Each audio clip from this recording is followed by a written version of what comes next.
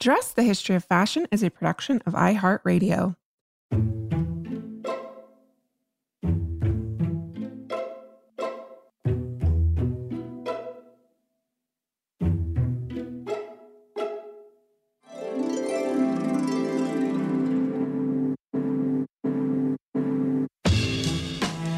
With over 7 billion people in the world, we all have one thing in common. Every day, we all get dressed. Welcome to Dressed, the History of Fashion, a podcast where we explore the who, what, when of why we wear. We are fashion historians and your hosts, April Callahan and Cassidy Zachary. Well, last week we were joined by Ari Seth Cohen, the visionary and lovely photographer behind Advanced Style. What started out as a street style blog capturing the styles of the quote-unquote senior set has since blossomed into an international movement that celebrates the sartorial expressions of individuals over 60 years of age. Ari's work has not only been instrumental in changing the fashion and beauty industry's relationships with older women and models, the subjects captured by his lens have inspired individuals around the world to reassess their own relationships to themselves, the aging process, and the clothed body as an act and an art of self-expression and identity. And today, we are so pleased to be joined by some of these wonderful people who have fueled both the advanced style and advanced love movements. And what better way to start this interview series than April? We are so excited with an interview with a man near and dear to both of our hearts, and that is one Hylan Booker. For those of our Dress listeners who have been with us since day one of the podcast, then you might remember Hylan as our very first guest on our very first episode. Yes, so today is an extra special treat because not only is he joining us again, he's also accompanied by his beloved wife, Charlotte. And you might remember from last week, Dress listeners, that Ari's Advanced Style project evolved into the publication of his third book, Advanced Love, and Hylan and Charlotte were featured in this. So we are so thrilled to have them both with us here today. Hylan and Charlotte, welcome to Dressed. Hello. Good morning, Charlotte. It's Cassidy. Hi. How are you doing? Good. Yeah, I'm here, actually. Oh, hello, Hylan. It's Cassidy. Great. How are you, Cassidy? Oh, it's so nice to speak to you again after all this time. Yeah, I know. How was the success of the podcast? Oh, it's been going really well. We're now in our third season. Oh, you're in your third season. What period are you at? Well, we've kind of gone all over the place. I think we have over 200 episodes now. 200 episodes. My God, I'll never catch up. Well, we can send you some suggestions if you would like. If you tell us some topics, we can help direct you. But yeah, it's been really fabulous. And you remain our first guest on the show. Oh, no, it was a pleasure. It was a pleasure. I was looking at the notes I wrote about the questions that you guys have asked me just to see. But 200 things later, my goodness. So you've covered the entire fashion world now. You must be up to date. Yeah, we've done everything. Yeah. And that's why it was such a treat to see Charlotte and yourself in Ari's book. And April and I both agreed we had to talk to you both. It was a good excuse to catch up. Oh, that's great. No, we were very pleased to do it. Fashion did play a strong role in our life. That's actually how we met. It so happens that I was on my way to Los Angeles for the first time after a long recovery of an accident, and I got dressed up for the first time in almost 3 years because I was really ill. So I was wearing a Loden green Calvin Klein pantsuit, a marvelous Missoni coat over my shoulders. And I was really feeling terrific. And it's so funny because we met, we talked, everything was a fabulously romantic experience. But a few months later, maybe even a year or so later, when we were on a trip to Europe, and a couple of women came on board in sweatsuits. And I said to him, if I had been dressed like that, would you have talked to me? He said, absolutely not. So fashion plays a role, doesn't it? Absolutely. And I love that you remember exactly what you were wearing, because I think clothing in so many ways holds memories for many of us. Oh, absolutely. And that was Valentine's Day, 1985, right? Yes. Yes. Valentine's Day, 1985. And so that's the day we celebrate our wedding as opposed to our actual wedding, which took place you know, September. and September, and in 93, I think it was. 94. 94, see. So Valentine's Day is our anniversary day. Right. Wow. And that 35 years together, what have you both learned about love and relationships? Can you impart any words of wisdom to people like myself? My husband and I have been married 6 years, been together 13, but nowhere near the 35. That's good. I have a very solid feeling about what makes a relationship work and last. And I think it's very simple. If you're on each other's side, there's no end. Yeah, I think you have to know that what's petty in your life, you know, and never. My secret is never keep a list. You know, people say, "Well, you didn't do that, and I'm doing this all the time," or whatever that thing is. Never do that. Never keep a list. If you keep a list, that means you're trying to measure how much you're putting into the relationship and the other person isn't, or apparently isn't. And I think that whole list thing is sort of absurd. You know what I mean? You might be doing more, but that doesn't mean you love her more, if you get what I'm driving at. So that's my great theory, is that this list keeping, this what are you doing and what am I doing thing, you do the thing you have to do and do the supporting thing. If someone's tired, you work a little harder. If someone's not feeling well, you take up the slack, whatever that is in a partnership like this. And we try, the arguments we've had, we try never to go to sleep with that argument in place. That means that you must find a way to say, I'm sorry at the end of the evening before you go to sleep. It's a secret that you have to hold on to.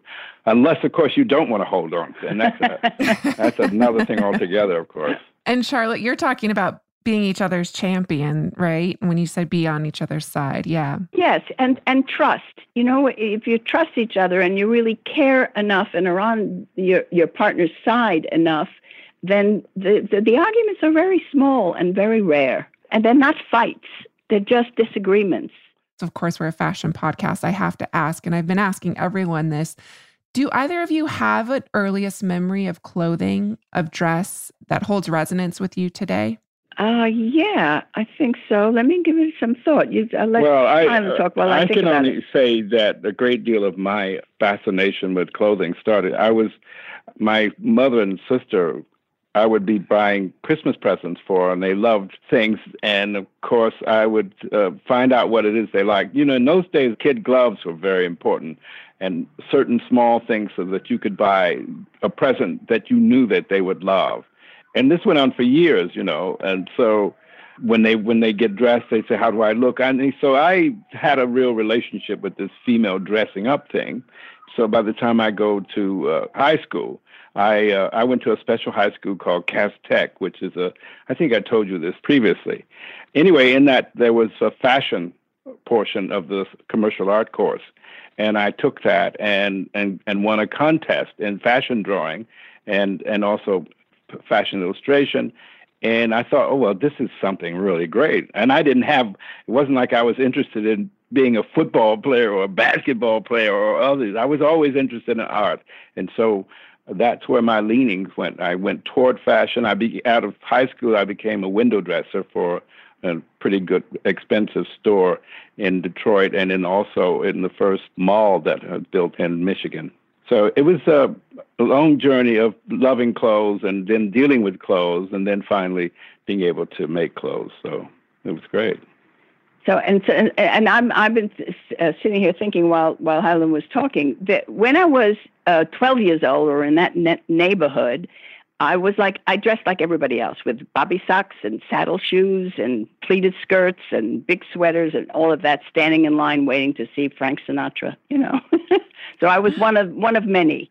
As I grew, as I got older, I started to develop tastes that were my own and were different in many instances from my friends and from other people because first of all, I was obsessed with have everything match, which I got over finally. But I found a store near where I lived in Manhattan, which was called Off Broadway. It was on 72nd Street. It was a little boutique. And they carried something that I fell in love with. They carried dress outfits for the evening, for dinner or for concert or whatever, that were as close to pajamas as you can imagine. Soft, casual, sexy, tailored outfits in lovely fabric. And that's what I wore all the time. There were different colors. There were different shapes of pants and different tops. But that was my obsession for a very long time in terms of every time I was going anywhere that mattered, I would be in one of those outfits for years. Then things change, when you get to be, you become pregnant, then you're starting, in those days it was maternity clothes, which were horribly ugly, but I wore them because there was no alternative at the time. And then as a mother raising children, you don't really think that much about what you're wearing. At least I didn't.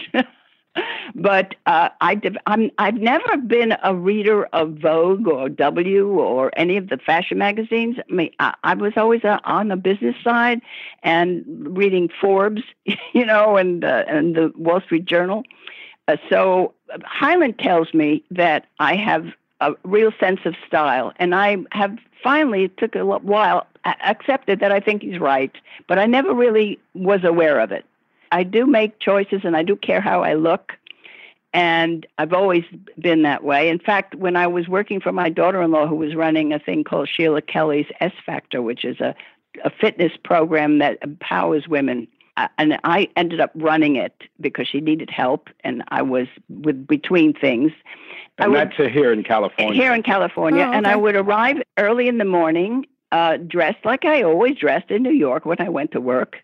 And the teachers, the wonderful, nubile, marvelous young women in their tights would look at me and say, "Where are you going?" And I say, "What do you mean where I'm going? I am where I'm going." And they couldn't figure out why I was dressed the way I was. California has a different style of presentation, as you can imagine, right? Yeah. They do. So that fashion has been more present in my thinking and in my life and in my activities than I had any idea until Hyland began to compliment me and tell me. And when I saw his portfolio for the first time, I was stunned by how much like what I wear his designs were. See, so we were designed to be together. It was hilarious. You've talked about a couple decades already, but is there a period of fashion that you liked in particular throughout history that you've experienced, or ones that you never want to see again? I really loved the short skirts, the mini skirts. That was in the 70s, 60s and 70s. Yes. I really did. I really enjoyed that. I have very good size. I enjoyed that too. I would say yes. I would say it was obviously because it was like the beginning of my career as well, but also it was a sort of new freedom that had never been exerted on the culture, and it was worldwide, and it was exciting, and some of us were avant-garde in the process of it. And so I'd have to admit that the 60s and 70s were my favorite period, although other periods were kind of interesting. I mean, the big shoulders of the late 70s, early 80s were pretty exciting too, but kind of crazy when you look back on them, if you know what I mean. People look like they're in their parents' clothes or something. But no, that was my favorite period. Plus, I was doing that, and the stuff still feels right to me. But today, it's interesting that you should think about this. I think fashion is a kind of huge cultural, emotional flavor that we're all flowing through. And I think that at a certain age, and then as time passes and you pass out of that huge flowing thing, you begin to say, well, why are they wearing that sort of thing? Or why are their hairs like, you know what I mean? You begin to wonder once you start wondering about why people are wearing things, then you're not out of the fashion business in a kind of crazy way.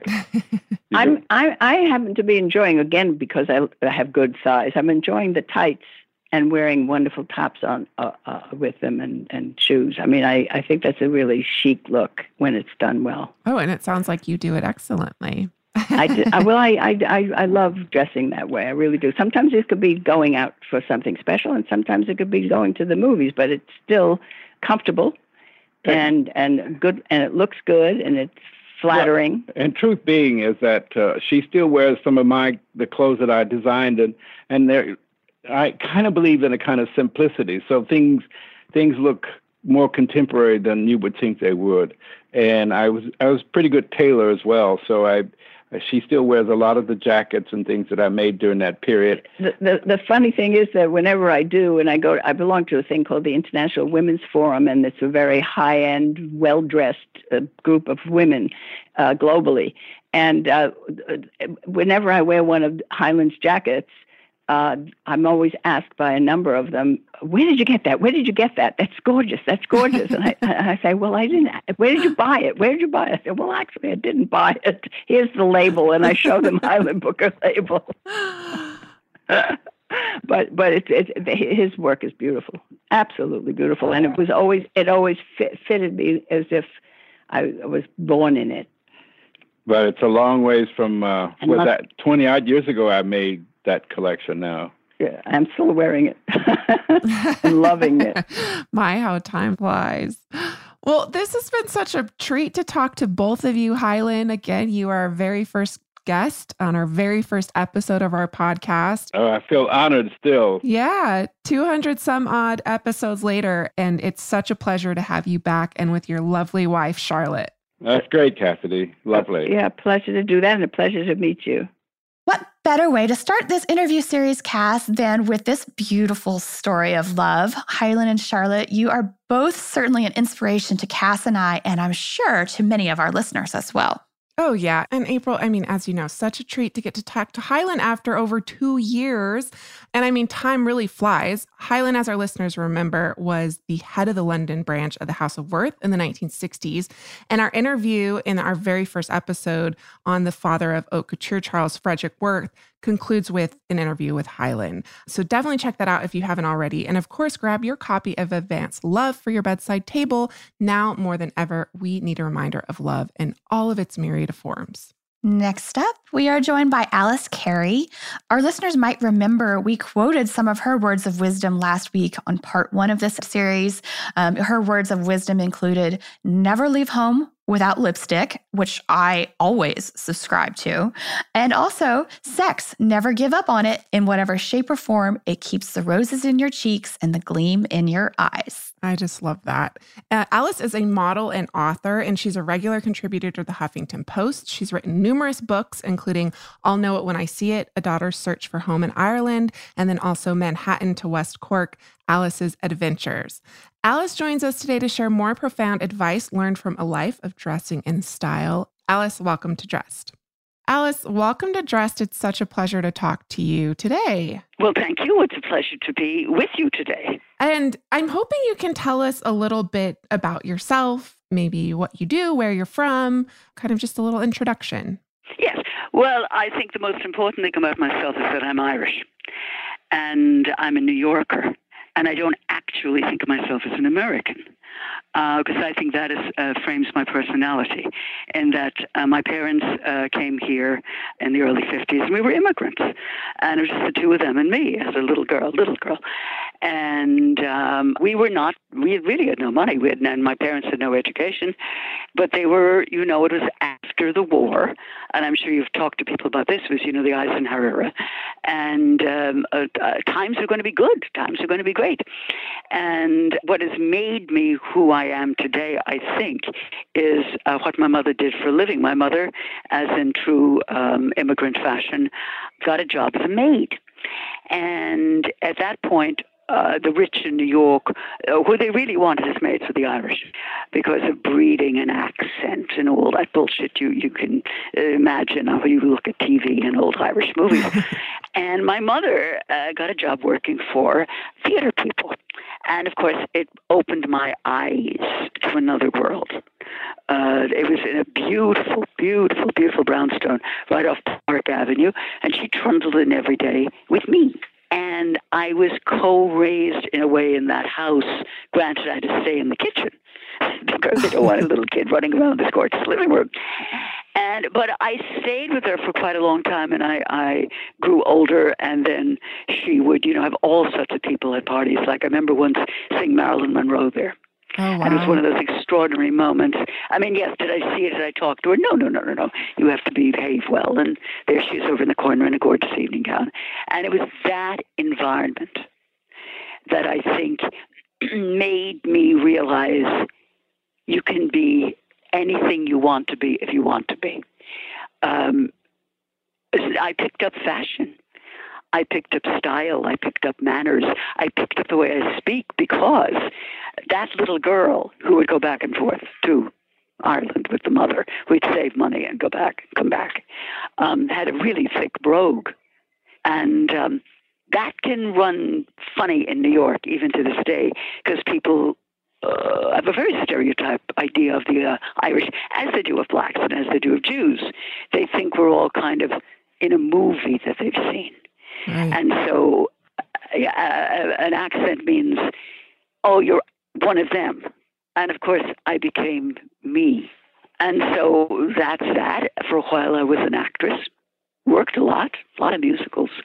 And about 20-odd years ago, I began to write. And actually, I am a writer, even though I do have fashion ads and things like that. Fashion ads are easy. Looking good is easy. Writing's hard. So that's a little bit about me. I would love if you would describe your personal style and maybe how you came to it, how you developed it, because there's these very clear distinctions between what is fashion, what is on trend, what is on the runway, et cetera. And then there's this very, very different realm, which is style, which people like yourself have honed for years and years and years. And people like myself envy you for. Could you talk a little bit about how you came to it? It sounds like you've spent a lot of time thinking about it. Well, oddly enough, it came rather easy. I went to Catholic school, and there were uniforms. And we're not talking to the uniforms at Catholic school. Back in the old days, they were pretty awful. They're better today if you see little girls in the street. But I liked and still love the idea of a uniform. And I think when I see any of the military or any of the police and any, the Irish police and the English police and the various police in various states in America, everyone looks so snappy. And it's because of kind of a regimented look. So that's number one. Number two is this. It's a good 30 years ago or so. I heard the wonderful, wonderful designer, Geoffrey Beene, being interviewed. And I was a huge fan of his, and I have three of his dresses here. And he said, and the question was, why do you always look the same, Mr. Beene? Something like that. And I realized if any of you, your listeners, think back and what did Geoffrey Beene look like? He was not an attractive man. He did not look like Bill Blass, who was, dead handsome. Geoffrey Beene looked kind of like a priest. And he always wore black jackets and kind of a black shirt with no collar and black. That's what you saw. But he looked like $1 million. And he began to talk about it. And he said, but I believe in uniforms. And I thought, Jesus, so do I. And at that point, I realized, especially in winter, I dress in a uniform outside. And I'll tell you what my uniform is. My uniform is this. I love men's clothes. I love men's clothes. A man's tweed jacket is worth $1 million for anyone to buy. And you can buy it again in thrift shops. And you keep trying them on till you get one where you do look like $1 million. Preferably British made. The Americans, generally not made in America. It just don't look as good. But I believe in all winter. I leave the house here and I wear Doc Marten shoes. I believe in Doc Martens big time. I have 2 pairs here, 2 pairs in Ireland in our Irish house. And what I do to add to that is brooches, fabulous brooches. I have so many. I mean, I don't want people to give me a brooch anymore, really. I have too many. But a beautiful, beautiful pin or a brooch on the jacket that says, yeah, I know you see I'm wearing men's clothes, but look at the brooch. That tells you something else. And so I truly believe, find your uniform. Just do. Don't go trendy. Trendy is ridiculous. Just be daring, I say to women. Just be daring. And don't dress like what you think you see in the press. Just, You'll never look good if you do that. Find your own inner fashion model. Oh, that's a good one. Find your own inner fashion model. Yeah. And I love, if you're going to do something wonderful. That's a wonderful sentiment as well. April, one thing I can say about Alice is she knows exactly what works for her and her body type. And she believes that every woman can also hone this skill. And it just takes a little time and effort. I mean, I'm definitely still working on that myself. Yeah, same. Although I think I'm going to continue to stick with the maxi dresses and sneakers because that definitely works for me. And also like how formative for her style journey to come face to face with Marilyn Monroe at such a young age. I mean, the apex, the epitome of haute glamour right there. Yeah. And I have to say, Alice and I, like so many of the guests featured on today's episode, we actually talked for well over 30 minutes. So unfortunately, I had to cut a lot of the conversation because of time. But honestly, each and every guest here today could have their very own podcast episode. So they have so many fascinating stories to share and advice to give. Including our next guest, Valerie von Sobel. And you might want to check out her Instagram page while you listen to this interview. It's at Valerie_von with an O and then _Sobel, Sobel. I mean, talk about really unique singular style, Cass. We are so pleased to welcome Valerie, who graces the cover of Ari's second book, Advanced Style, Older and Wiser. Valerie, welcome. Valerie, welcome to the show. It's such a pleasure to talk to you today. Well, thank you. It's mutual. In these very quiet days, it's the perfect time to talk about things that are not politics and the weather. Yes, absolutely. I've been having so much fun talking to everyone about their fashion sense, their style, and really how they came to their individuality and their individual relationship to dress. And you yourself, I mean, you just have the most incredible personal style. You're, of course, the cover girl of Ari's second book, Advanced Style, Older and Wiser, and you're wearing just the most fabulous outfit. Our listeners, of course, are going to look you up immediately and be as amazed as I am with your incredible style. But in Ari's book, you write that you started your creative life at the age of 8. And I was hoping you could tell us a little bit more about, your first experiences with clothing or when you first understood the art and value of dressing your body. Would you mind sharing a little bit about that with us? Well, the only way I can explain my very early interest, that it was truly a knee-jerk reaction to beauty, because later on I was very privileged to express it both in architecture and interior design, as well as clothing. So came the Hungarian Revolution and we left. And I must have been very sentimental because all I carried was family photographs and a copy of Vogue. Right. I was riveted to what freedom in fashion looked like in a country that is under communist occupation and had, strangely enough, one color of lipstick. And every spring, one pair of shoe would come out and you would stand in line. And if they ran out before you were in line, then you had no new shoes. Wow. So to be freed up of that was not immediate, of course, because first we were Hungarian refugees and had no place really to live, spent nearly a year in a refugee camp, and all of that was really jolly good because it meant we were in freedom, and it was only a question of time that one finds whatever there is to find personally for one. And so I had an unfortunate early success, and I say unfortunate because I really wasn't prepared for it. I was at 17 under contract to 20th Century Fox, and I made a major motion picture with Jimmy Stewart, which probably most of your listeners won't know who he is. But he was a very big star, and I was as prepared for it as my dog.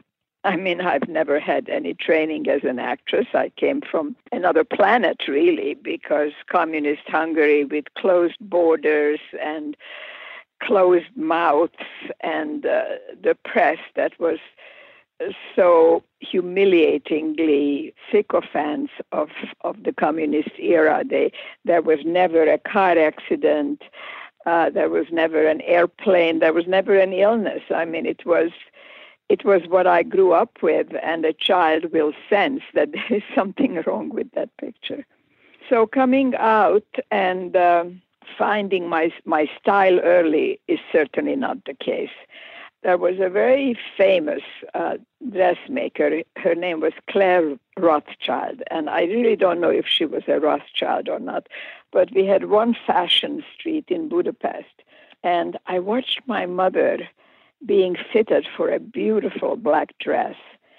And soon after that, we left the country, and she bought that beautiful black dress with her, and she went through all the seasons. In the spring, she would have a cognac color little collar on it with a bunch of violets. In the spring, it would be, white against the black, white piqué or tartan. So I saw how one good dress can really take you to the opera and can take you anywhere, including a PTA meeting.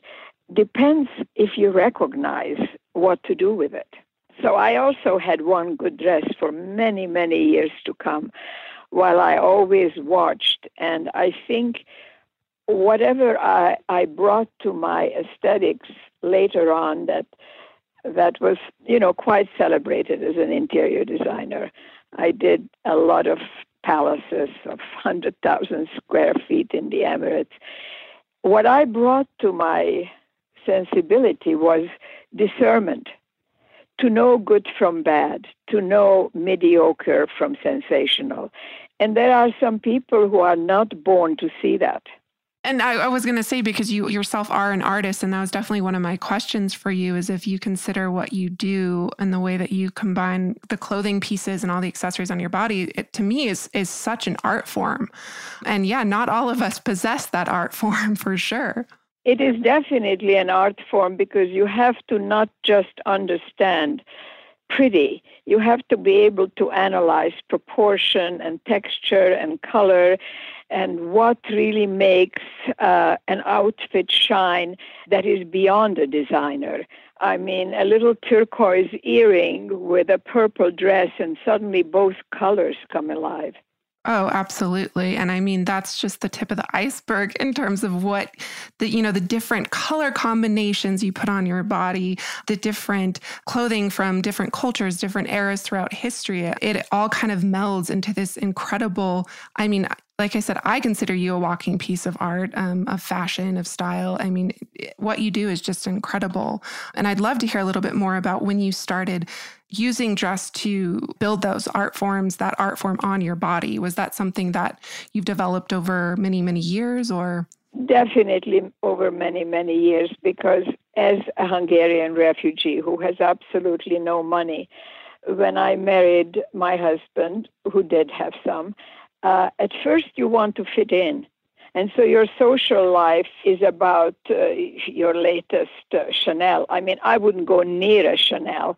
I mean, I would almost put up my fingers like a cross, like get away from me, demon. It is so expected to wear recognizable clothes. I mean, today I take pride in going to Target and combine it with a couture skirt.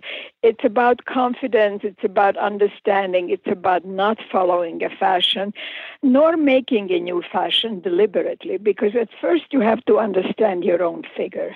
If it's not becoming, don't go near it. Every day a new designer is born, a new understanding. My favorite is probably hands down Christian Lacroix. The way he used colors is how God designed butterflies, and his silhouettes and his understanding of combining fabric was just superb. I don't know why I talked about that right now, but The sensibility of different designers are just astounding. Oh, absolutely. And you know what? I take daily inspiration from your Instagram and finding inspiration in people like yourself who have that, joie de vivre, and then who really, really are the living embodiment. It takes that, a depressed person cannot do this. And I have had many years of really deep mourning. And it was reflected in what I threw on. It was probably something black or gray. And so it is indeed emblematic of the certain periods of your life or the certain periods of the world. Something you do wear incredibly well is hats, I have to say. Yes, I love hats. You, I would say, are the queen of hats. You have the most beautiful collection. Can you tell us about that before you go? Yes, when I could no longer house my hats, they are on my upholstered wall like dead butterflies. So they are all over my apartment, and they really do look like a museum collection. But that started only about 20 years ago when I was too lazy to do hair. Wow.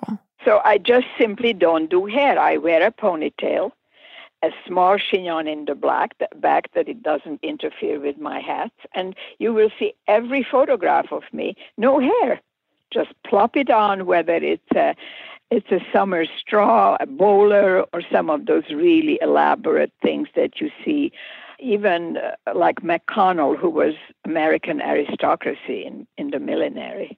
Oh, yeah. And I mean, you have the most beautiful collection. And it's such an inspiration, again, because hats are not something you see people really wearing every day anymore. I'm a huge advocate of hats, and I think they need to come back. And you're a beautiful example as to why. But not everybody is comfortable with them. It has to be comfortable for you with what you are wearing. And sometimes I wear something just so it goes with my hat. Yeah, you really have quite the collection, and it's absolutely wonderful. Valerie, thank you so much for taking the time to talk to me today. Oh, it was wonderful. If you weren't in New Mexico and it wasn't the COVID, I would invite you to tea and introduce you to my hats. Oh, I would love that someday, maybe. Yes, absolutely. I mean, everything passes, Cassidy, everything. Yeah. That includes the plague. That includes good and bad economy, depressing time. And presidents. Yeah, but I think that it has to do, as you say, with a personal joie de vivre, something that is unshakable. Like I said, I came from a very dark place. I probably mourned my husband, my mother, and my son, who died in the same year. My son was 17. So once you find the light, you better celebrate it in every way you can. Oh, that's so beautiful. Thank you for that. Thank you for calling, and it was great fun. Valerie, thank you so much for joining us. Valerie April is the embodiment of the art of dress, like so many of our listeners. I mean, I just love how she referred to Delacroix's designs as the way he used colors is how God designed butterflies. What a beautiful phrase. Also, for those of you who may be curious, the film Valerie was in with Jimmy Stewart. Yeah. 1962's Mr. Hobbs Takes a Vacation. So you can also head to ValerieSobelArt.com, where you can learn more about her art and her philanthropic work. And after the death of her son, she founded the Andre Sobel River of Life Foundation in 1995. And from this came the organization Compassion Can't Wait, whose mission is, quote, when compassion can't wait and single-parent families are in despair, we help with the urgent expenses to allow these caregivers to stay at their child's bedside during catastrophic illness. So thank you for that, Valerie. Yes, such a wonderful cause and a wonderful woman, and more wonderful guests after a brief sponsor break.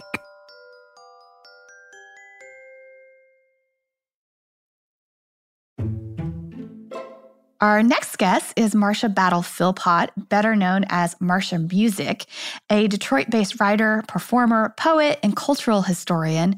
She joins us and shares many of her words of wisdom about a life lived and loved in style. Marcia, welcome.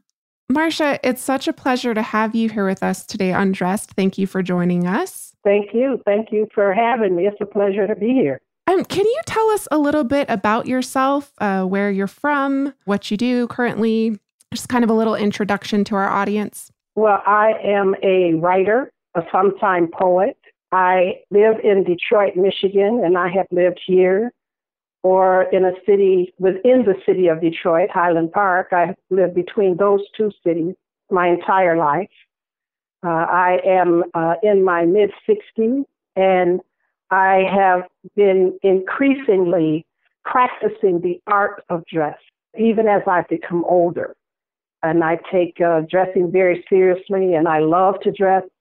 And I have been a student of fashion and dress really my entire life. I have a distinction in that I have never missed an issue of Vogue magazine since I was about 16 years old. Wow. And I have had a long love of the art of dressing. And I'm glad you brought that up because that was one of my questions, because you appear in Ari's book, Advanced Love, with your husband, David.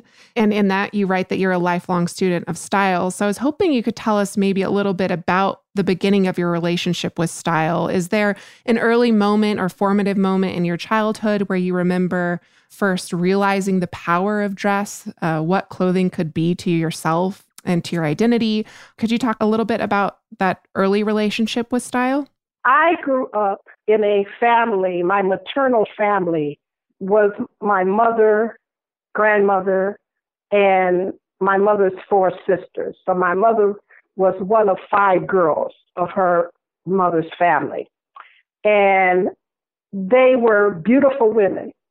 And my mother especially so, as well as my other aunts. And they were dressers. They all had been raised in church. And so they had a very striking way of dressing, but also very modest because they had been raised up in church. And so modesty was the primary goal in that situation. So they had learned how to, on the one hand, dress modestly, yet on the other hand, to be very stylish. So I guess just being in the environment of these women had an impact on me as far as always wanting to present correctly, be correct, as they say. Then as a young woman, a teenager, I became very much involved in social activism during the upheaval of the 1960s and 70s, the social upheaval. And I became very active in the movement, as we called it, and in the Black Power movement. And that was a time in which there was either a kind of counterculture, hippie kind of look, or an eschewing of fashion. It was kind of looked down upon to be a lover of materialism, such as fashion and trends. So a lot of us young women, and particularly those of us who love fashion even then as teenagers, we tended to dress in the way of the times. I remember wearing fatigues and combat boots and army surplus clothing and big bell bottoms, raggedy bell bottoms from flea markets. And that was our dress back in those days. But at the same time, I sort of always snuck away and read the stories of the couture of Vogue magazine and Bazaar magazine. And that was my guilty pleasure of those times. And so it truly began to mold the way that I looked. So I affected at that time a kind of counterculture look, but over time, I kind of my look skewed toward independent kind of look, but at the same time, wanting a look of high quality fabric and fiber. I love fiber. I love fabrics and textiles. And as I've become an older woman now, I'm even much more enamored of beautiful textiles and garments. And you said earlier that dressing is really an art. You take getting dressed very seriously. It's part of your, I'm guessing, your daily practice. How would you describe your style if you had to describe it? or your approach to the art of dress? I have a very eclectic, dramatic, textural look.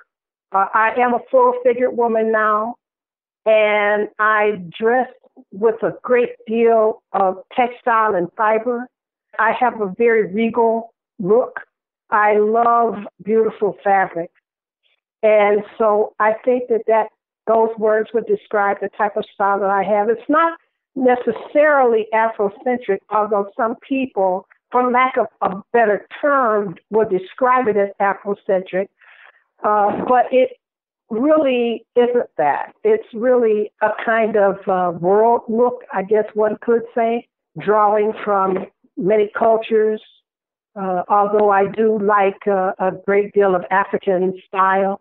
And I have to talk about yourself and your husband, because you were married, you write in the book that you're married in 2012, and that he let you really help him cultivate his look. And, you know, you two have really become these fixtures, these style icons in Detroit. Can you talk about the artistic expression of dress as something that you have developed together? Is it something that you do together? Is it something you enjoy doing together? Well, my husband passed away in 2018. Oh, I'm so sorry. I did not know that. Mm-hmm. He passed away, and I had written that just before he passed away. And I have posted it after Ari's book came out. Ari really honored me by having that be such a prominent part of the book.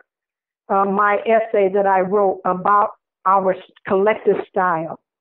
And I ended up posting it as an homage to him on his website. I'll put it on my website too. But he was not such a dramatic dresser as that when I met him. Right. And I do realize that I was able to, without trying to change him, because he really resisted change. He really resisted me changing him. But he gravitated on his own to certain things.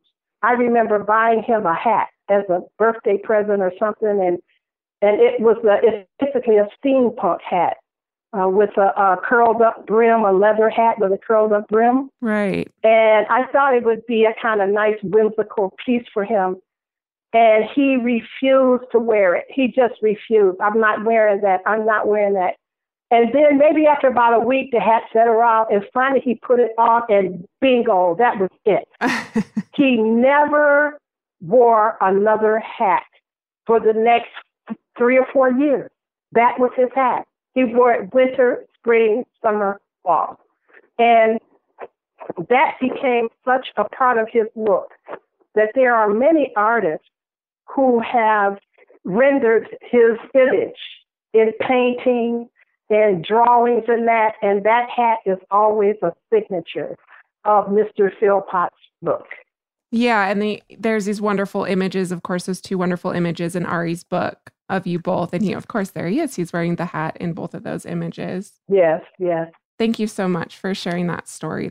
That's beautiful. And I'm so sorry I did not know that he had passed away. I'm sorry that you didn't know that. Mm-hmm. I apologize too. I feel like I missed that completely, and I apologize. But thank you for sharing that story. Well, I don't think it's in the book. It doesn't say that because he hadn't passed away at the time of the book. I don't think. Mm-hmm. Yeah, and before I even knew I was interviewing you, that was one of the pieces in the book that I had flagged because it was it's just such a beautiful homage to your love story.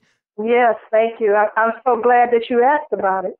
If you had known he had passed, you might not have asked. So, I'm glad I got a chance to talk about that.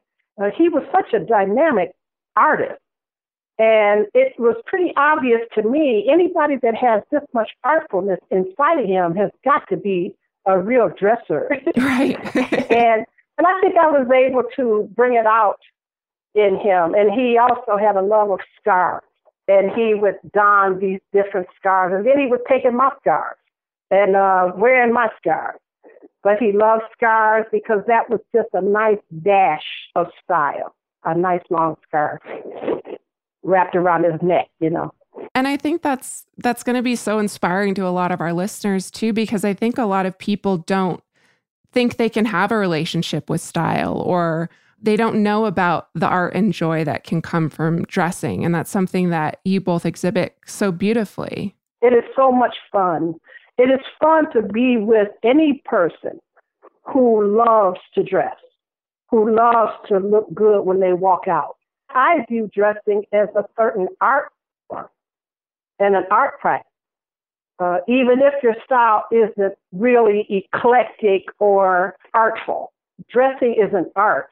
And there's nothing like, even in a conservative bent, to see, let's say, a man that has on a very nice suit, high quality fabrics and nicely coordinated tie, shirt, that's an art in and of itself. I think that's beautiful. And by the same token, I love to see men that have on, bloomer pants and harem pants and funky clothes, all of that. So, dressing, I read somewhere dressing well is its own reward. And it really is. There's so much joy that comes with just the very practice of getting dressed and putting that outfit together. Yes, there is. No matter what your economics are. Exactly. There's nothing to me more satisfying than a great ensemble put together from Value Village. Yep. Or spending the time to go to a thrift store and putting in the time to look through and find that one special piece to complement your wardrobe. That's what I call my happy time. Yeah. I get so happy when I walk into a thrift store. Oh my God, I'm just so happy. I feel the exact same way. And that's something that my mother really instilled in me is, the fun and joy that comes from hunting and looking and finding that special piece. Marcia, thank you so much for taking the time to talk to me today, for sharing your stories, your history, and your philosophy of dressing. It was a real pleasure to speak with you. Well, I thank you so much for listening and for appreciating someone who takes such a thing so seriously as do I. Oh, absolutely. And trust me, you're an inspiration and something I think so many of us aspire to. I have to add this, though. I cannot tell you the high honor of having been included in this group of advanced style women of Ari Seth Cohen. That is an extreme honor. Women who I have been following for years on Pinterest and in the different Instagram and like that. And then for him to have reached out to me and to now include me in this wonderful collection of women dressers of a certain age, mature stylistas. It's just really an honor. And I have really enjoyed my association with him and them.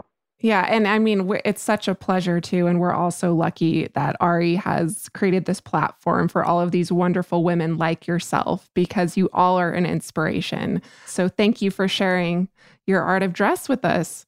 Thank you so much.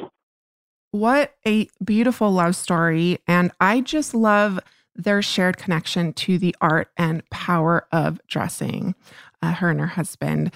And, another couple that is no stranger to the blending of love and style are Barbara and Stanley, which is one of two interviews I actually had the pleasure of doing in quote unquote person over FaceTime. So I will go ahead and let them introduce themselves and their very untraditional relationship. Barbara and Stanley, it is such a pleasure to have you here with us today to see your faces. Thank you so much for joining me on Dressed. Oh, it's such a pleasure. I mean, we're so looking forward to it. Lovely. Yeah, and I would love if you could each just introduce yourselves, tell us a little bit about yourselves, and then maybe how you both met. Oh, okay. Well, I'll go first because I always go first. So my name is Barbara Flood, and I've been in fashion my whole life. I started as a model, and then as an actor, and then as a stylist, and still a model and an actor. I grew up in New York City, and my dad was in the clothing business. So at a very young age, I was introduced to everything connected with fashion. And it's something that I love, and I'm very involved with, and always will be involved with as I go along. What about you, Stanley? Okay, I come from South Africa. I was born in South Africa. left, went to Paris to art school, and then lived as an artist for some years in France. And then I lived in France for 6 years, and then moved to London and joined the BBC and became a producer-director of music, jazz, all music. And so that's what I did for many, many, many years until I retired, and I started to paint again. And that's what I'm doing now. And here you are. But the show is called Top of the Pops. He's very shy and he's very famous, but he doesn't talk about it. Yeah, and I want to hear a lot more about Top of the Pops and your 60s modeling career. He was the original producer-director of Top of the Pops. So before we get into that, and maybe this will be part of that, but how did you both meet? Because I think that's a wonderful story. It is a wonderful story, and Stanley will tell it to you. A condensed version. A condensed version? Yeah. I'm trying to think of where to start. Bob, I was at a party, and I met this director called Henry Jaglin. And he talked about this movie he was doing, and he said, would I like to come and see the editing? So I said, that would be lovely. Next day I went to see the editing, and I'm sitting and I'm looking at this horrific scene of Dennis Hopper and Barbara on this beautiful girl in a train, and they're shot on a big wide-angle lens, and their faces are all distorted, and they're licking each other. And I mean, I thought, oh my God, what am I going to say when the light goes on? Anyway, then there was a knock on the door, and he stopped that, and in walked this girl, the same girl, and that was Barbara. That's how we met. The film is called Tracks, and it was shot with Dennis Hopper, myself, and a whole bunch of other wonderful people. And this was in the 1960s, right? Yes. Yeah. No, 1970s. 1970s. Well, I want to talk about the 1960s a little bit. So going back before you two both met, because Stanley, you did Top of the Pops. You're co-creator of this wildly successful, very famous and iconic TV show. I'd love to hear about that. And also, Barbara, you were one of Rudi Gernreich's models and dear friends. And so if you guys can talk a little bit about that period in your lives individually before you met, I would love, love, love to hear. Okay, so I had a very wonderful, successful modeling career. I still have it. And the late 60s was a very creative period in fashion. And there were no holds barred. And I was with an agency called Mannequin, and we did live runway shows. And I worked for Oscar de la Renta and Valentino and a lot of Mr. Mort and Gail Kirkpatrick and all those wonderful people. And I was so honored to be one of Rudi's girls. There were 5 of us that did all the shows. I did most of them in New York, and Peggy Moffitt, who was very, very well known, was in California, and she did a lot of the California shows and New York as well. And Rudi Gernreich was so ahead of his time. I mean, he was a master of everything he designed. He designed the topless bathing suit, and we were on the cover, 3 of us were on the cover of the New York Times saying the top fell out of fashion. And there we were with our tits hanging out in these clothes, and it caused an uproar and a huge sensation. But I've been in fashion in my head my whole life. You know, I'm always too much is never enough. And I follow it, and I love the new designers. And I'm always looking for creative people who do things, because I have a business called Flood's Closet. And my business requires me to find new and interesting things. So besides vintage, I'm always looking for the great new young designer who is creative, not just boring, but creative. So fashion has been my life and will continue to be my life. And he's my Barbie doll, because he wasn't into fashion at all. He was only into directing. And so, as you can see by his T-shirt, I don't know if you can see it, but it's done by an artist. So, you know, before he met me, Stanley had no clue about fashion. I mean, he was a genius at music, but he had no idea. So we pulled it together, the 2 of us, somehow. Yeah, Stanley, and I'd love to hear about, your experience in the 1960s. I mean, fashion was such a big part of the music scene. You had to have been introduced to it, even if you might not have participated. Yeah. Well, it was in 1964, myself and a guy called Johnny Stewart devised the show called Top of the Pops, which was going to be for little kids. And we shot it up in Manchester, which is, way up north of London. We shot it in a converted church hall. We used to go up there every week and come back. And it was a funny little pop show. But then people discovered that their appearance on Top of the Pops sold records. So suddenly everybody wanted to be on the show. So we expanded it. Originally, it was geared to the top 30 on the chart, but we introduced a few little other ways of getting onto it. So this is all in black and white in those days. And then BBC went into colour, and we were transferred back to the London big studio in colour, and that exploded completely. And literally everybody, Beatles, Stones, Kinks, Who. But Stanley wasn't into fashion. But before I knew him, when he was an art student in Paris, the only way he got into fashion was... I had a girlfriend who was a Dior model. So he was backstage at the Dior shows all the time. She was American.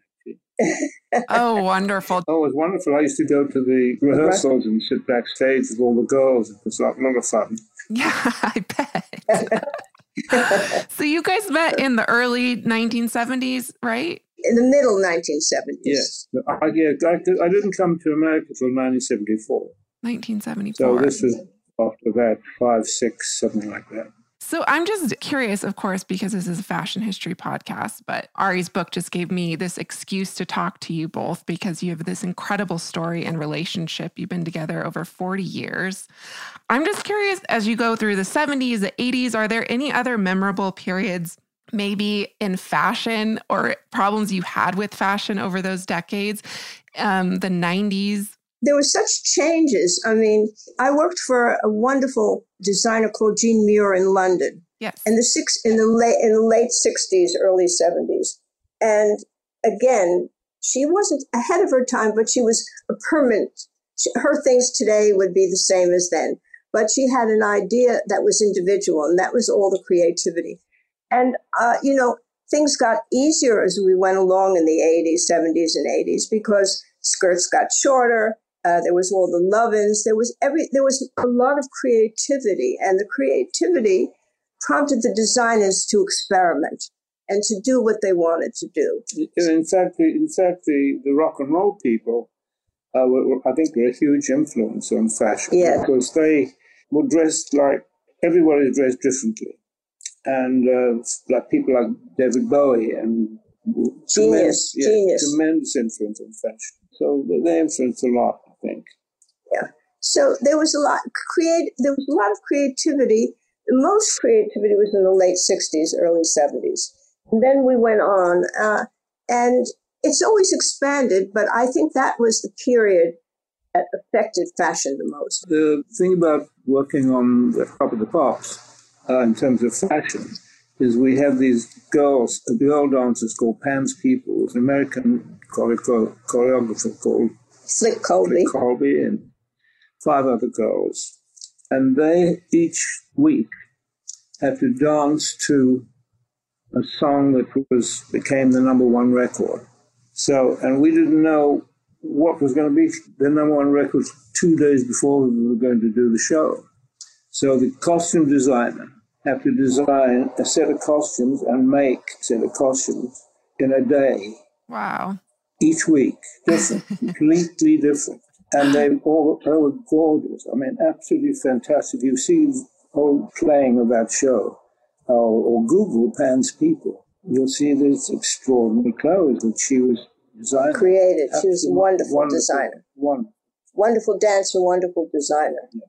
Before we go today, I just want to talk a little bit about your relationship. You're both featured in Ari's book, Advanced Love, and you have this wonderful love story that's decades long, but it's not traditional by any means. Nothing about our lives is traditional. Yeah.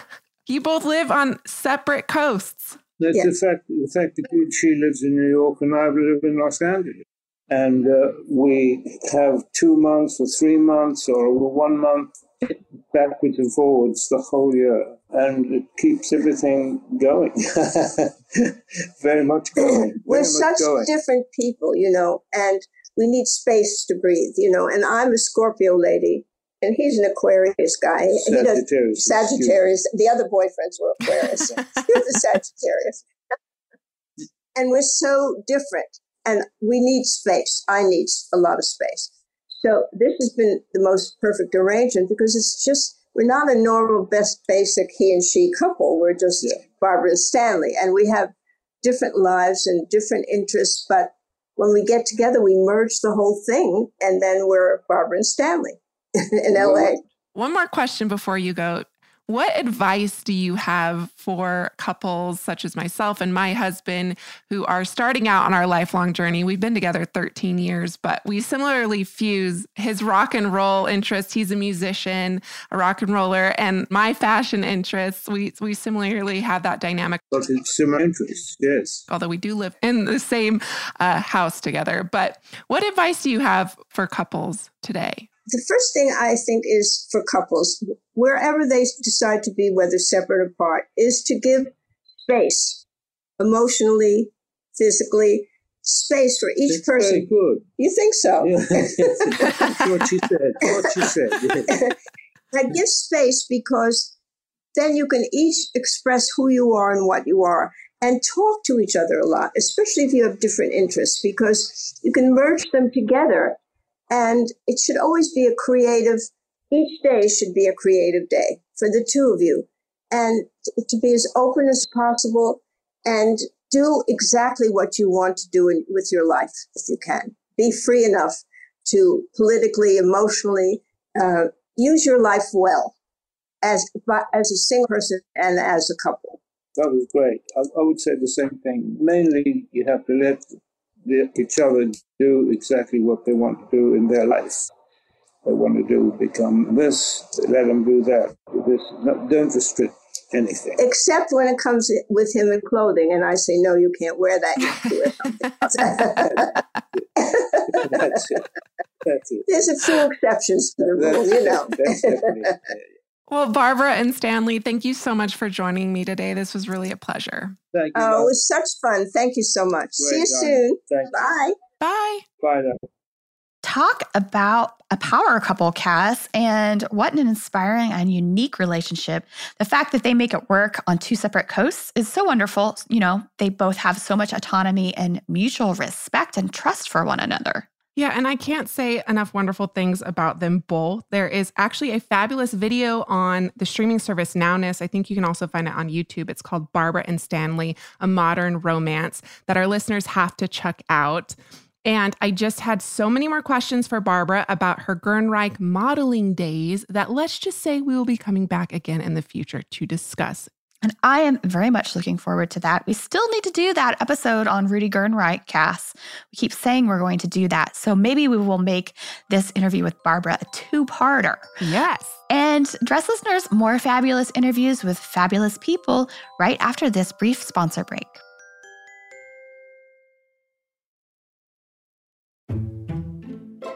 Welcome back. Who's up next, Cass? Judith Boyd, aka the Style Crone, psychiatric nurse turned style icon.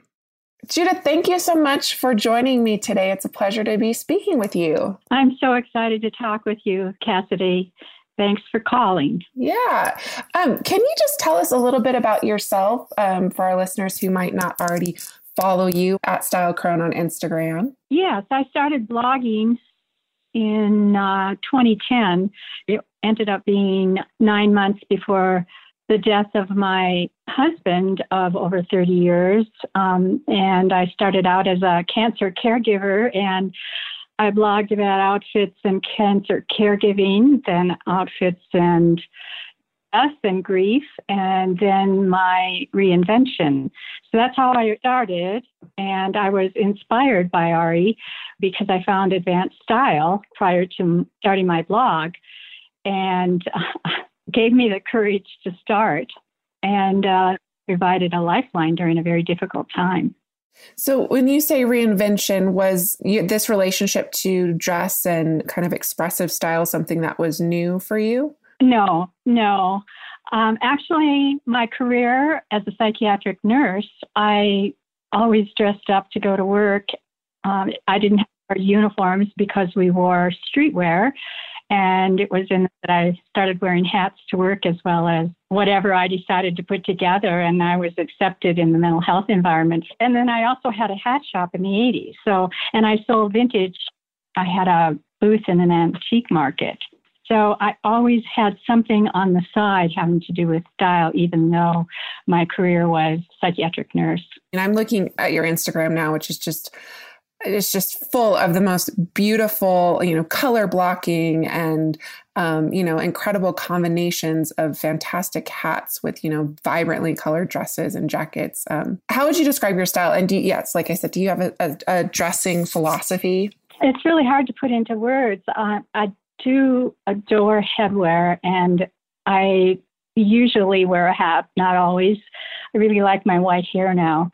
But I would say that I'm experimental, and whatever I'm attracted to, I start with one piece and then progress from that. I have a lot of vintage because I've been collecting since the 70s. Oh, wow. So also I hardly ever wear anything that I don't buy retail. I focused on sustainability. That's another value that I have. So much of what I wear is from estate sales, thrift shops, consignment stores.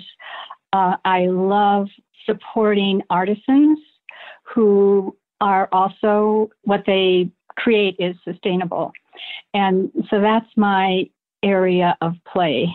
Yeah. And could you tell us a little bit about your hat shop in the 80s? What inspired you to open it? Was it in New York? No, it was here in Denver. But we would go to New York and buy. I had a business partner. She, too, was a psychiatric nurse. Neither one of us had ever had retail experience. We just loved hats. And so we started this hat shop, and we had the hat shop for 4 years, but it was very difficult to maintain. And we closed the shop on a Saturday in 1987. And on that very next Monday, I was working in the Denver General Psych Alcohol Drug Emergency Room. So I was going for a paycheck. Oh, wow. But I love that you've always had, like you said, you've always had style and the expressive art of dressing right alongside your work as a psychiatric nurse. I think that's really wonderful. And one of the reasons I wanted to talk to you, well, there's many reasons, but it's because I've been following yourself and Ari and some of your other friends and these incredible, Zoom and Instagram dance parties that you've been having since, COVID started during quarantine. And this is something we've discussed a lot on Dressed, is because so many people, don't feel the need to get dressed because they're not leaving their homes anymore, or they're staying homes for extended periods of time. Why is getting dressed important to you during this period? And can you tell us a little bit more about these dress up and dance parties? Yes. For me, getting dressed up contributes to my health because it's something that it's like a passion, and maintaining my Instagram and my blog is a purpose, because not only do I talk about style, but I also talk about what's going on in my life about aging and ageism. And as you know, on my story, I was talking about death, which of course we are all closer to death the older that we become. But we started, Ari and Eric, Ari's husband, and then my photographer, Daniel, who has been my friend since the 80s. We started doing these Zoom dance parties at the beginning of sheltering in place, which was in March, and every Friday night. And we had no idea this was going to be something that we would continue to do. We all dressed up. Usually Ari is the DJ. He knows music inside and out. And it's so lovely that you guys have been able to, the group of friends that you have been able to kind of find this way to be together, and to still, celebrate each other and the joy that comes with dressing up over in this new digital age that we're living in of Zoom calls. That's really true. And I tell you, I wouldn't be doing what I'm doing if it wasn't for Ari and Advanced Style, because he has brought all of us that are aging out of the shadows. And so that has indeed been a gift to my life. Yeah, and you certainly are a gift to all of us. Thank you so much for sharing your art of dress with us, and thank you for taking the time to talk to me today. Thanks so much, Cassidy. Not only are Judith and Ari's dance parties fabulous, they are now also being done for a good cause. Just this last Friday, they danced to raise money for the Navajo Nation COVID relief efforts. You might remember from our interview with Amy Young of Orinda Tribe that the Dene people have been disproportionately affected by COVID. So if you head to Judith's Instagram at @StyleCrone, that's CRONE, you'll find a link to that GoFundMe page, as well as all Judith's fabulous images, of course. Yes. Last up, Deborah Rappaport, who among her many talents finds beauty in renewing the old and discarded and advises using mending as a form of meditation. Deborah, welcome to Dressed. It's such a pleasure to have you here today. Thank you. I'm delighted. Can you introduce yourself to our audience? Tell us a little bit about yourself, and then I would love to hear a little bit about what you're wearing as well. Okay. Well, I'm Deborah Rappaport. I'm a native New Yorker. I lived here most of my life, except the 60s and 70s. I went to graduate school at UC Berkeley, so I lived in Berkeley, the Bay Area, for all those years. And then I taught for 8 years at the university there, and then I just missed New York, so 41 years ago I came back. So this is really home. And I now live in the West Village, which to me is the best neighborhood in Manhattan, because we have the river, we have the High Line, we have the Whitney Museum, we have a wonderful little park, which now we can go to every day and be in the shade, and it's beautiful. And I've always been involved, more so, as I say, personal style than fashion, ever since I'm about 3. And I was encouraged by my mother and grandmother. It wasn't considered superfluous or ridiculous. It was an act of creativity. And what's more important to reach yourself, capital S, than to find that creativity in whatever form it emerges, whether it's cooking, painting, gardening, dressing, making things. And I am a maker. So that's all part of it. And of course, I got a lot of that from grandma, because all grandmas used to make things and encourage it. And you have an incredible, unique style. And, you know, you're one of the stars of Advanced Love. You're in both of Ari's books. You're in, I think actually in all 3 of his books. I think he has a 3rd one I haven't seen. And in the wonderful documentary, Advanced Style. I'd love to hear a little bit more about your personal style. Is this something that you developed at a young age? Is it something you're still developing? How did you come to how you dress and your relationship with dress? Because I think even for someone like myself, I feel like I dress in a uniform. I'm still trying to find that sense of self through style. So I'm always really curious to know how people such as yourself, how you came to it. To me, it's an act of play. It's not serious. I'm not trying to fit in with any trend. I just know what feels right for me. And I call it my morning meditation, where I'm by myself and I say, who am I today? Meaning, how do I feel? What are my activities? What's the weather? And what's going to work for me?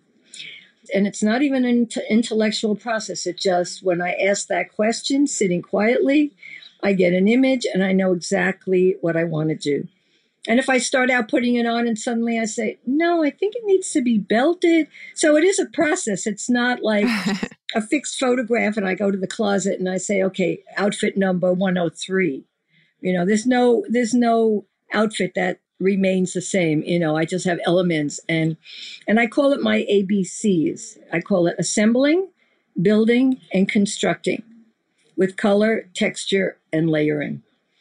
And it's become my art form. I did my graduate work working with textiles, and I started to do non-loom textiles so I could build these forms. They were more like environments than actual clothing. The whole idea was that it wasn't about apparel. It was just about building something that went on the body. And it wasn't even traditional materials. I would go to the TV station, and this is back in the late 60s, and get videotape or old twine or fishing line or, you know, anything that I could find in bulk that was available that just spoke to me. And that's what I'm still doing. You know, people know me as the trash lady. I walk down the street, I pick up stuff, and, you know, and people are always giving me things that they think is refuse.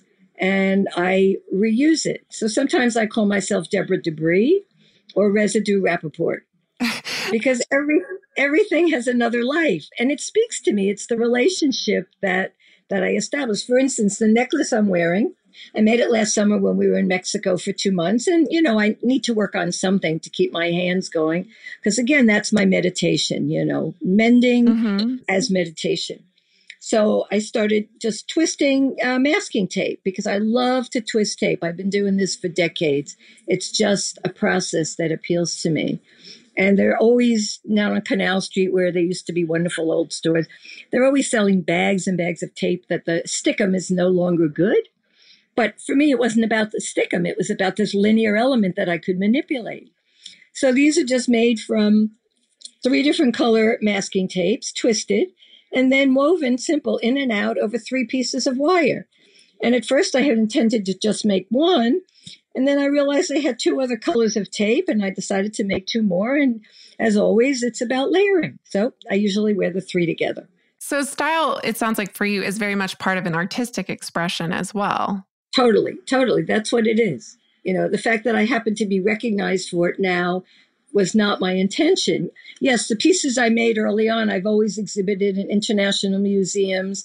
And a lot of the pieces, like right now, there's a major piece from '69 in the Philadelphia Museum of Art, which unfortunately closed early. And it's called Off the Wall American Art to Wear. And so they're pieces that are, like I said, they're not apparel. So that's something, the body has always spoken to me. And I used to be heavier, and I didn't love my body as a teenager. I wouldn't even put on a bathing suit when I was 16. And now I'm happy to be photographed nude. So I think the whole idea of embellishing the body, having these New York Jewish hips, how can I camouflage it and still feel the way I want to feel? Not necessarily sexy or beautiful, but what is the statement I want to say about my body that I'm comfortable? So there's a lot of that involved. And I think all young women go through that. Our culture just is so judgmental about women's bodies. And it's terrible because it's traumatizing. Yeah, it becomes almost this internalized dialogue that we all have with ourselves about societal ideals. And you've given some incredible advice already, but your chapter in Ari's book was one of my favorite because you had like line after line of basically life advice. Like this is a philosophy of dressing, but it's also a philosophy of living, of how to live. I think one of my favorite quotes, you say, remember what you really loved when you were 4 or 5 years old, when no one interfered with your identity or your fantasies. And I mean, that just made me, it instantly sent me back to a time when I didn't judge my body. I didn't have these insecurities. And I played and played and played with fashion and dress and clothing. Maybe not fashion as a 5-year-old. But before you go today, are there any lessons for our listeners that you've learned living this life and style that you can impart? Well, I have a couple favorite quotes that I've made up over the years. And one is, where there's creativity, there are no rules. Where there are no rules, there is no fear. And I live by that because nobody can tell me how I should look or what my creative action should or shouldn't be. My other belief is what I call, it's a mantra. It's the 4 T's. And the first one is truth. And we all know our truth, but over the decades, it gets very deeply buried. Our culture just puts all kinds of barriers in front of us and other belief systems. So if we go inside, we can find our truth. We know what we want to look like. We know what kind of creative act we want to do. And then number 2 is trust. We have to trust that truth because it's too easy to be judgmental and criticize it again, hearing these other voices. So we have to trust it. And then we have to be tolerant. We have to really be tolerant of ourselves and stay with the truth and the trust. And then we have to embrace it with tenderness. And then put it out there in the world and give everybody else the space to go through their 4 T's. And we'll have a happier, more peaceful world. I do believe style is healing because then if we're allowed to be in touch with ourselves, capital S, then we can be true to ourselves. Absolutely. Absolutely. Thank you so much. That was really beautiful. Thank you. You're very welcome. Listeners, you must check out Deborah's Instagram at Deborah Rappaport, and that's DeborahRapport.com is also where you can check out her fabulous upcycled creations. And rest assured, we will be doing profiles of each of today's guests this week on our Instagram feed, so stay tuned for that. I don't know about you, Cass, but all of this, I'm so inspired right now. Yeah, I mean, it's so much to take in and such wonderful insights into, things like the healing power of style. Clothing is an act of self-expression, dress is an art form, and talk about shattering ageist stereotypes and tropes. This whole interview series has been just incredible. I have to say, after having admired these individuals from afar for all these years through Ari's work, it was really a pleasure to sit down with them, digitally, of course, and I really found great joy and inspiration in them all, and I'm sure our Dress listeners have too. And I also really loved everything that they had to say about sustainability, and the mixing of high and low fashion, shopping secondhand, finding what's best for your body type, of course, being bold and having fun. And I also think that it's pretty clear that none of our guests really play into, current trends per se. It's all about mixing and matching and figuring out really what works for you personally. And if there was one consensus among today's guests, it really has to be that clothing should spark joy. Absolutely. And I was just so inspired by my original talk with Ari that I went and pulled out my own grandmother's jewelry box that I inherited when she passed about a decade ago. And I also, like Ari has of his grandmother, I have so many fond memories of dressing up with her when I was growing up.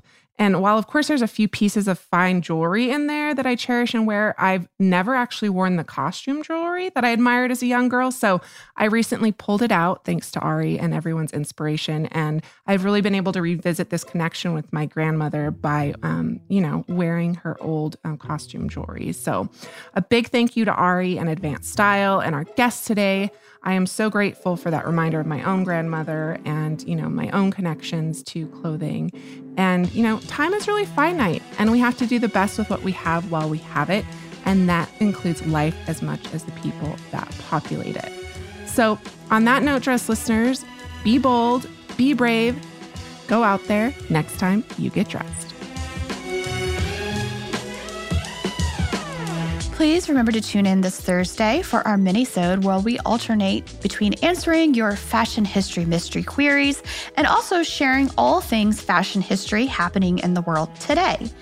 We also love hearing from you, so if you would like to email us, you can do so at dressed@iheartmedia.com. You can also direct message us on Instagram at dressed_podcast, where you will also find images accompanying each week's episode. And you can follow us on Facebook at Dressed Podcast without the underscore. And as always, special thanks to our producers, Casey Pegram, Holly Fry, and everyone else at iHeartRadio who makes this show possible each and every week. Catch you Thursday.